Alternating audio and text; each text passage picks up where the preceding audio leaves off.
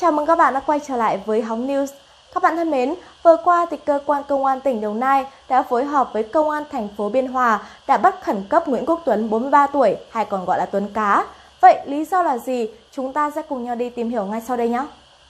Mở rộng điều tra vụ giang hồ thu tiền bảo kê xung quanh khu công nghiệp thành phố huyện Vĩnh Cửu, ngày 7 tháng 5, Phòng Cảnh sát Hình sự Công an tỉnh Đồng Nai phối hợp với Công an thành phố Biên Hòa bắt khẩn cấp Nguyễn Quốc Tuấn, 43 tuổi, hay còn gọi là Tuấn Cá, chồng của Loan Cá. Đây là nghi can cầm đầu băng nhóm giang hồ chuyên bảo kê vừa bị Phòng Cảnh sát Hình sự Công an tỉnh Đồng Nai bắt giữ vào chiều 5 tháng 5 để điều tra về hành vi cưỡng đoạt tài sản, củng cố hồ sơ để xử lý Lý Thị Phượng, 38 tuổi. Đối tượng này là em ruột Loan Cá, cùng ngụ phường Hòa An, thành phố Biên Hòa. Sau khi khai thác các nghi can bị bắt giữ, có 2 nghi can khai nhận là đàn em của Tuấn Cá đang được cử sang khu vực công ty trách nhiệm hữu hạn Trang Xin tại xã Thạnh Phú, huyện Vĩnh Cửu để hỗ trợ Loan Cá thu tiền bảo kê. 2 nghi can này cũng khai thêm, hoạt động thu tiền bảo kê ở khu vực chợ Hòa An do Tuấn cầm đầu có tính chất tương tự như Loan Cá. Từ lời khai này, công an bắt giữ Tuấn Cá để điều tra. Qua khám xét thu giữ nhiều sổ sách liên quan tới hoạt động bảo kê. Trước đây, vợ chồng Tuấn và Loan có vựa cá khá lớn trong chợ Hòa An, phường Hòa An, chuyên bỏ mối các cửa hàng bán lẻ, nhà hàng, quán nhậu, nên được tiểu thương gọi là Tuấn Cá và Loan Cá. Trong thời gian buôn bán, Loan còn cho các tiểu thương trong chợ Hòa An vay tiền góp với lãi suất tự thỏa thuận.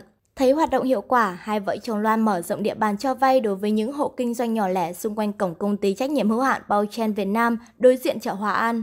Để thu tiền cho vay, hai vợ chồng Loan Cá quy tụ nhiều đối tượng có tiền án tiền sự, xăm trổ đầy mình nhằm uy hiếp con nợ. Từ thu tiền góp, vợ chồng Loan Cá mở rộng ra hoạt động bảo kê ở chợ Hòa An và khu vực buôn bán gần cổng công ty trách nhiệm hữu hạn Bao Chen. Năm 2019, nhận thấy hoạt động bảo kê hiệu quả, Loan Cá giao lại địa bàn chợ Hòa An cho Tuấn Cá và em gái, rồi một mình qua khu vực trước cổng công ty trách nhiệm hữu hạn Trang Xin mở rộng địa bàn. Tại khu vực này trước đây có một người thường được gọi là N bộ đội điều hành. Tuy nhiên, khi Loan Cá kéo đàn em tới, N bộ đội phải nhường lại địa bàn cho Loan Cá. Như báo Thanh niên đã thông tin trước đó, sau một thời gian đeo bám, chiều 5 tháng 5, Phòng Cảnh sát Hình sự và Cảnh sát Cơ động Công an tỉnh Đồng Nai bắt quả tang Lý Thị Loan cùng với 8 nghi can thu tiền bảo kê của những người dân buôn bán ở chợ công nhân trước cổng công ty trách nhiệm hữu hạn Trang Xin. Sau quá trình điều tra, cơ quan công an xác định nhóm này đã đứng ra lập sạp thu tiền của những người kinh doanh 1 tới 1,5 triệu đồng trên một sạp một tháng. Khám xét nơi ở của các nghi can, công an còn thu giữ nhiều tài liệu liên quan tới hoạt động bảo kê. Bước đầu, công an xác định có 30 bị hại. Chiều 6 tháng 5, Phòng Cảnh sát Hình sự Công an tỉnh Đồng Nai đã bàn giao Lý Thị Loan, Hoàng Thị Tuyết Nhung 35 tuổi, Vũ Minh Tiến 34 tuổi cùng ngụ Đồng Nai và Trần Công Đại 32 tuổi ngụ Cần Thơ để cơ quan cảnh sát điều tra Công an huyện Vĩnh Cửu Đồng Nai thụ lý điều tra. Riêng một số nghi can vẫn bị tạm giữ hình sự để phục vụ công tác mở rộng điều tra thêm.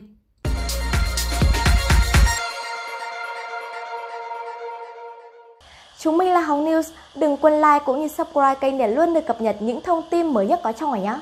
Còn bây giờ, xin chào và hẹn gặp lại!